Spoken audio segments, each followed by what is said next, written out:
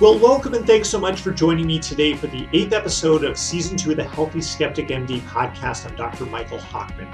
Today we're going to continue our discussion of common medical topics that many of us will need to consider at one point or another in our lives. Today we are going to talk about pain management in children. Specifically, do the concerns related to the use of opioid medications to control pain that are so concerning in adults, do these also apply to children? And my guest today is someone who is quite well versed in pain. She's also a friend and colleague of mine, Dr. Lorraine Kelly Kwan. She is a pediatric surgeon at Children's Hospital Los Angeles. She's also a faculty member with me at the Keck School of Medicine of USC. And in addition to being a practicing surgeon, she recently was the lead author on the first formal guidelines on the use of opioid medications in children before and after surgery that was just published this past fall. So if you know anyone who might have a child who's going to be undergoing surgery recently or just general pain concerns in children, this is a great episode. If you find today's discussion engaging, please search and subscribe to the Healthy Skeptic MD wherever you listen to podcasts or on YouTube. Pass it along to others who might be interested. And if you do have a chance, please consider leaving a review. Okay, so before we jump into our interview on pain control in kids, we'll start with a rundown of the health news of the week. There are several items to touch on, so I'm going to try to go through these rapid fire as best I can. So the first item I want to mention is new data on vaccine safety that we got this week. The CDC published a formal report on the first 14 million doses of the Pfizer and Moderna vaccines that have been administered in the United States. The punchline here is that severe, serious adverse reactions are quite rare. So, for example, anaphylaxis reactions, which are severe allergic reactions, occur at a rate of about 4.5 cases per million doses of the vaccine. To put that in context, it is a bit higher than what we see with the flu vaccine, but it's lower than what we see with the shingles vaccine. So it's certainly right there in range. Nevertheless, as I tell my patients, be prepared for the mild but annoying side effects, the headaches, the body aches, the chills that the majority of people get, particularly with the second dose of the vaccine. And make sure you give your body time to prepare and recover for this. Stay hydrated. I've actually had 2 of my patients faint within a day of getting one of these vaccines. So please do make sure to give your body time to prepare and be ready. The second item is the Johnson & Johnson vaccine we got data on this week. Again, this is the one-dose vaccine. It did appear to be a bit less effective than the Moderna and the Pfizer vaccine. The efficacy was 66.9% in preventing moderate and severe COVID-19 infections. In terms of hospitalizations, there were 2 in the vaccine group in comparison to 29 in the placebo group. There were no COVID deaths in the vaccine group versus 7 in the placebo group. There were some mild side effects like headache, fatigue, and muscle aches, but there were none of those severe anaphylaxis reactions, and even the mild side effects were less common than what we saw with Moderna and Pfizer. It's very likely the FDA will give an emergency authorization for it this week, most likely even by the time this podcast is released.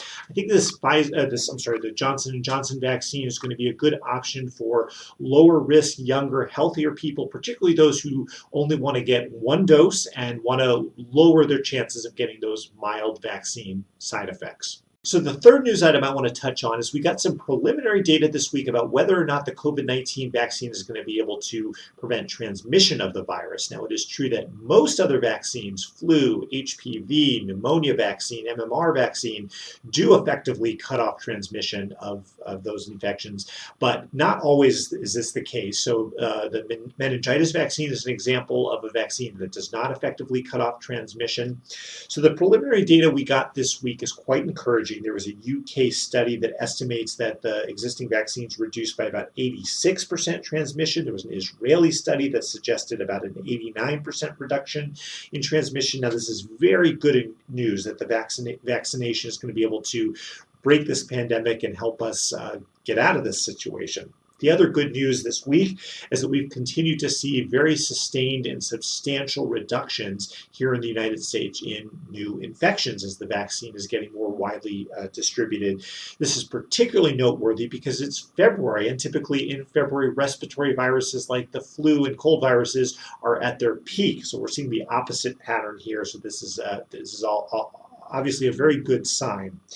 Now, my only hesitancy in being unequivocally optimistic at this point in the pandemic is that there's still two lingering questions in my mind. The first is, how long is immunity, either to previous infections or the vaccine itself, going to last? We have some pretty good evidence to date that it's going to be at least 8 to 9 months, but we still don't know for sure that it's going to last longer than that. There's every reason to be optimistic here, but we just don't know for sure. The second reason, which has been a big focus in the media, is of course these new strains, the South African strain, the UK, Brazilian strain, and so forth. These really are wild cards. So far, the good news is that existing antibodies and immunity against the standard strains seem to be reasonably effective against these variant strains, although not quite as effective. But the concern is that a new strain will develop that will evade this immunity. And this is, of course, what happens every year inevitably with the flu when we get a new strain that affects everybody every year despite vaccination and prior infections. So again, we're just going to have to wait on this one. Time will tell. Things look good at the moment, but this is still an outstanding question. So the final news item I want to highlight is actually an article published by a recent guest we had on the Healthy Skeptic MD. That's Dr. Vinay Prasad, in an article in MedPage Today. And it was about how the new appointee for Surgeon General under the Biden administration, Dr. Vivek Murthy, has some pretty noteworthy conflicts of interest. So in the past year, Dr. Murthy has received $400,000 from Carnival Cruises, another $800,000 from Airbnb, $300,000 from Estee Lauder, $600,000 from Netflix. Now, all these companies have deep interests in COVID-19 policies in the coming months and years, and the Surgeon General will have a big influence over this. The question here is whether these conflicts of interest are disqualifying. According to a survey that was attached to that MedPage Today article, 92% of readers felt it was after reading Vinay's article. I tend to agree here. I would much rather see a Surgeon General who does not have these deep ties to industry at a time when we really need public health leaders who are independent and doing what's best for our nation's health. But we'll see how it all plays out. But it's an important thing to be aware of. So that's it for the health news items of the week. Let's go on to our interview with Dr. Lorraine Kelly-Kwan. Well, welcome to the show, Dr. Lorraine Kelly-Kwan. Thanks for having me, Mike. Well, we have some history together. We were both Robert Wood Johnson clinical scholars together at UCLA. It seems like a long time ago, but I guess it was just in about 10 years ago. It was a fun fellowship. Oh, yeah. We're playing for the other team now. On the other side of town, but that's okay. That's right. For those people who are not in LA, that UCLA and USC are not the same institution. And so, Lorraine, you are a pediatric surgeon at Children's Hospital Los Angeles. Tell us a little bit about your clinical practice there. So as a pediatric surgeon, I treat surgical conditions that occur in children. And so that means I operate on children as early as infants who are premature in the neonatal ICU, all the way up through teenagers with surgical conditions. So some of the procedures I do, small procedures I do, like a hernia repair or removing an appendix. And then I do larger surgeries as well, like removing a tumor. CHLA is pretty busy. It's a big hospital, and so they keep me pretty busy here. You and I were just talking before we started recording, and you said that during coronavirus there have been some added challenges, certain operating room precautions that need to be taken. Just out of curiosity, tell us a little bit about that. Yeah, LA had a recent spike in COVID, and so anytime the community rate of COVID goes up, it also goes up in children as well. Most people know kids typically are asymptomatic if they have COVID. Some kids do get very, very sick. But having a child with COVID and then also a surgical diagnosis creates additional challenges. Special operating rooms that need to be created for those patients and special resources. So even in a children's hospital, there's significant challenges when COVID goes up. Well, yeah, it's really been impressive what I've heard from some of the pediatric hospitals, including Children's Hospital Los Angeles, how they've sort of persevered and kept doing the important work that they're doing in the face of the pandemic. So thanks for the good work that you and your team do. Oh, I love it. So our focus today is actually going to be on pain management. And I imagine as a pediatric surgeon, you do see a lot of children in painful situations. Could you just tell us a little bit about what it's like when a kid is in pain and what types of pain you see as a pediatric surgeon? So some of the conditions that we treat present as pain. One of the most common things that I treat as a pediatric surgeon is appendicitis, and children typically will come into the hospital complaining of abdominal pain. Now, once a child undergoes an operation, they may have pain related to the surgery that they received. So that managing that pain in a safe and thoughtful way is something that I'm very interested in. Especially in light of the recent opioid epidemic and how that impacts children who require surgery. How did you become interested in pain management in the first place? Was it because of the interest in the opioid pandemic, or how did you become interested in this topic? Yeah, great question. So I did my fellowship in Ohio at The Ohio State Nationwide Children's Hospital. And as many of you probably know out there, Ohio was hit really hard by the opioid epidemic. So when I was caring for children at that time, I noticed a lot of them were coming from homes where substance abuse, particularly opioid abuse, was an issue. And at that time, it was the same time when physicians and surgeons specifically started asking, what role do we have in this? We prescribe opioids after surgery. And I started thinking about my own prescribing practices as a young surgeon and how that may impact, the families that I care for, the children I care for. And that's really what made me start thinking about doing research in opioid use in pediatric surgical populations. Yep, that certainly makes sense. So when I was doing my medical training, which was not that long ago in the 2000s, the big push was we doctors need to do a better job of managing pain. The thinking was that we're too dismissive of patients' pain concerns. We're not adequately treating pain. In many cases, there was a push for us to use more opioid medications, that chronic opioids, for example, could help alleviate chronic pain syndromes. Was that thinking right, or was that off base? Or, in retrospect, what's your take on that? Yeah, it's so funny. I was trained the same way in medical school. And if you look historically, many decades back, way before the opioid epidemic, physicians used to be concerned about prescribing opioids specifically for their addictive potential. And then two things sort of happened at the same time. Number one is what you're talking about in the late 90s. There was a push to treat pain as the fifth vital sign. So in the same way that if a patient comes in with a high blood pressure, we should treat that blood pressure. If they come in with a lot of pain, we should treat their pain.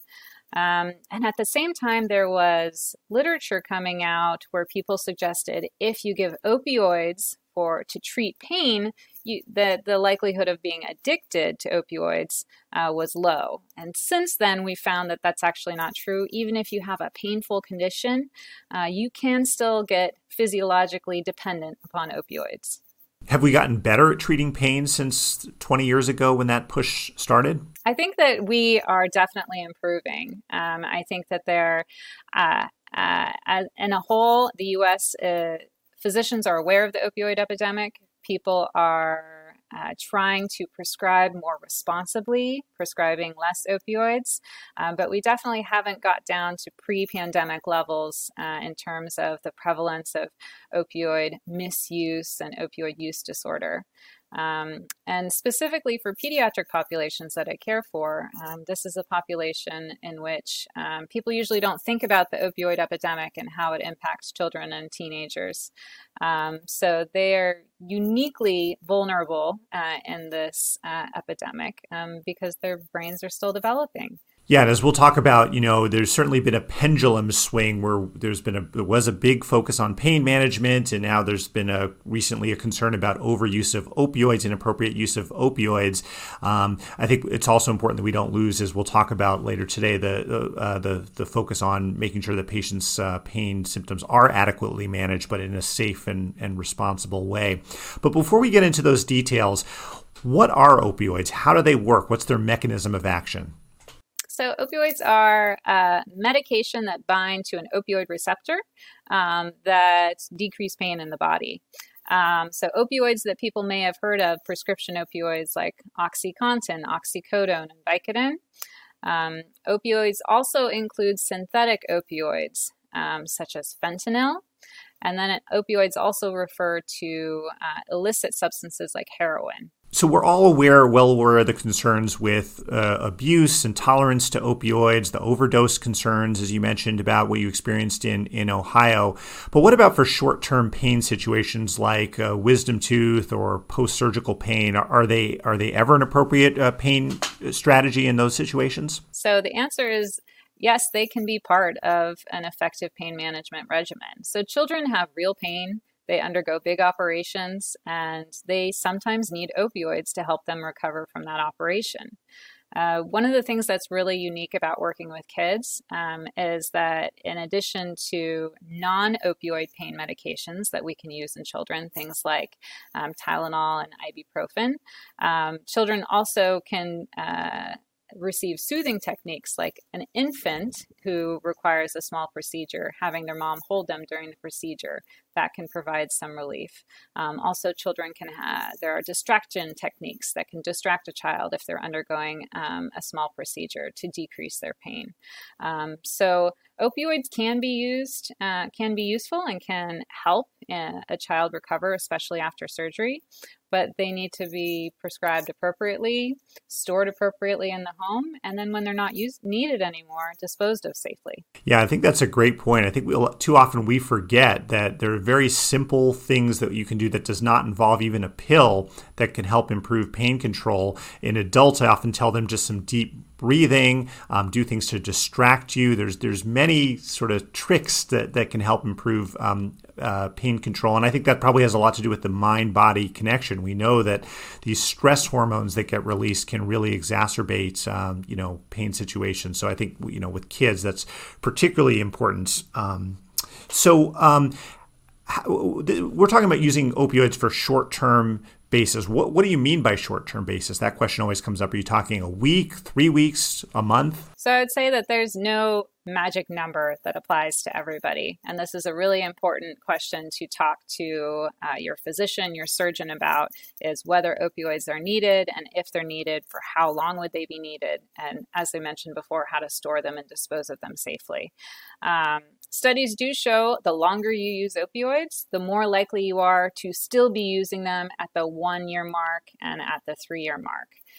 So someone who's using them for more than 5 or 10 days has a higher likelihood of using opioids at 1 or 3 years than someone who is using it for a less amount of time. That doesn't mean that everybody who uses opioids for 5 days will be using them a year out, but there is a proportion of patients that will be. You recently authored guidelines that received widespread coverage in the New York Times and elsewhere regarding opioids for children after surgery. I believe these may have even been the first formal surgical guidelines in children, specifically on the use of opioids in kids. What did these new guidelines recommend? Well, there's basically 3 main pillars that build the framework for these guidelines. The first is that healthcare providers need to recognize the risks of opioid misuse, diversion, and abuse that are inherent to prescribing opioids. The second thing that providers need to recognize is that there are lots of non-opioid medications that are safe and effective to use for children who require surgery. And then the third thing is that families really need to be educated before their child undergoes an operation about what to expect in terms of pain management after surgery, and then again after surgery. So parents want to know that if they need to go to CVS ahead of time and get ice packs, get Tylenol, get ibuprofen, they want to know that they have the correct dosing of any non-opioid medication, and really setting families up to succeed after surgery and setting up expectations is really key. And so this is a great vision for how pain should be controlled after surgery. Do you think that we have a long way to go to achieving that vision? In other words, is there a big gap between the way medicine is currently practiced, pain control currently happens, and what your guidelines recommend? I think that there is room for improvement, but I think there is a lot of enthusiasm and a lot of interest. There was a lot of interest in our guidelines when they came out, which I think is very encouraging, that people want to do the right thing. Physicians we want to care for our patients. We want to help families and help children get better in a safe way. And parents, most of all, they just want to be helpful. They want to help their kids and make sure that they can get through a surgery, which is very stressful in general, but do it in a safe and thoughtful way. So I think there's good energy behind this movement. So the target audience for this podcast is the general lay public, and your guidelines are targeted towards a medical audience. But what would you want a general lay audience member to know? A parent, for example, of a child undergoing surgery. How should they be engaged in the decision about what type of pain medications their child should receive after an injury or a surgery? Great question. So I would say that if your child requires an operation, ask ahead of time about all those things you need to get in the house to help them recover. Ask your surgeon, how many days should my child be resting for? How many days should I expect to go by before they're back to their normal selves? Typically, that's the conversation I have with families when we decide a child needs an operation. I'll tell them how many days their child may be sore, what day it's safe for them to get up and walk around, and when they should be expecting their child to be back to normal. And setting those expectations to families really helps them in the long term prepare for the recovery period. Well, I often tell my patients whenever we can manage a situation without a pill, it's always better to do so. Now, there's certainly appropriate uses for pills, and many patients with pain, especially after surgery, are going to need a medication. But where can families find information about non-medication strategies for improving pain control in children? So I can tell you that at CHLA, we have a great website dedicated to recovery of children after surgery and how to manage their pain. But I think that there are lots of fantastic resources driven by children's hospitals in particular to help families get through this period. But again, talk to your physician, because there is real large surgeries that cause significant pain in children. And the last thing you want is to undertreat a child's pain and which would inhibit their ability to recover and get out of bed. We don't want to be so afraid of opioid pain medications that we don't use them when it's appropriate. Yeah, and I think it's been great, the attention that has been focused on opioids over the last couple of years. But I also think that the training that you and I learned 10, 12 years ago about how important pain control is something we shouldn't forget, and we shouldn't correct to that situation and forget that pain, as you said, can be a really disabling condition, and we do our patients a disservice if we don't take it seriously, like a fifth vital sign, as you said. Yeah, you need to find that sweet spot right in the middle where we are minimizing risk and maximizing benefit for our patients.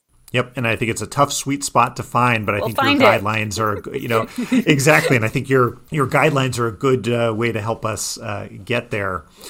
Well, I have one final question for you, Lorraine. The focus today has been on pain management, but opioids are also can lead to addictions and overdoses, and I'm just curious your perspective on the impact of the COVID-19 pandemic. I've heard anecdotally that there's been a spike in opioid-related harms during the pandemic. I'm just curious if you have any final closing thoughts on that issue. Yeah, it's so interesting. If you look historically at natural disasters, so if you look at communities that have lived through an oil spill or lived through a tornado, after a disaster happens, there is typically an increase in mental health disorders, so an increase in depression, an increase in substance use, and that's for any disaster. And then this last year, we have people isolating at home, and we have lots of people in stressful conditions losing their jobs, having family members sick, personally getting sick,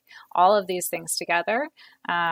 I can tell you that the addiction science community is concerned about a reemergence of the opioid epidemic within the larger pandemic of COVID.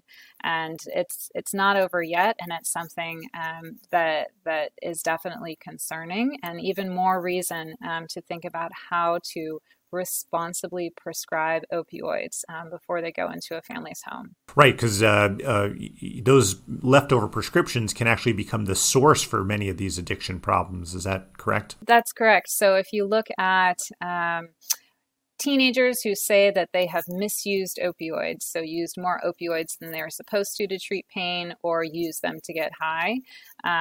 Those teenagers can share their opioids among friends. And I can tell you that, the teenage brain, even if a teenager is the same height as me and, speaking in a conversation like you and I are speaking, their brain is still developing. They are very uniquely influenced by peer pressure. So removing excess opioid pills from the home is very important towards overall safety of a family and also a community. And one final question along those lines. Say you have a leftover prescription of Norco from a knee surgery or whatever it is. Should you keep that around in your medicine cabinet? So I would say no. So they should be used. So opioids should be stored away from children, not on the kitchen counter, in a secure area. And then when they're not used, they shouldn't be in the house anymore. So at CHLA, we have opioid disposal bin next to our pharmacy, so families can use that. But if you don't know where a local opioid disposal bin is, the DEA actually has a website. You can just put in your zip code and they'll tell you where the closest one is. A lot of CVS and Walgreens have them, and they also have them at police stations as well. Yeah, I was going to say that I've noticed more and more of the pharmacies having those medication disposal bins right at the pharmacy desk. You can throw them in the trash. There's always a concern, about scavengers coming around and pulling them out of your trash. So if you don't have an option to use a disposal bin, I've heard that you can sort of mix it with some unpleasant substance like kitty litter or something. Yeah. So, you can dispose of it and not worry about someone misusing it and finding it. Yeah, but the best way, again, like you said, is in an opioid disposal bin. Right. That's certainly the preferred route as long as you can find it. Well, Dr. Lorraine Kelly-Kwan, this is a great discussion. You're doing really important work for children, and I think these guidelines are going to really help us find that sweet spot of taking pain seriously, but not treating it in dangerous ways with excessive opioids. So thanks for joining me today. If you find today's discussion interesting and engaging, please let your friends and family know. Give us a review if you have a chance, and we'll pick it up again next week with the Healthy Skeptic MD. Thanks again for joining me today, Lorraine. Thanks so much, Mike.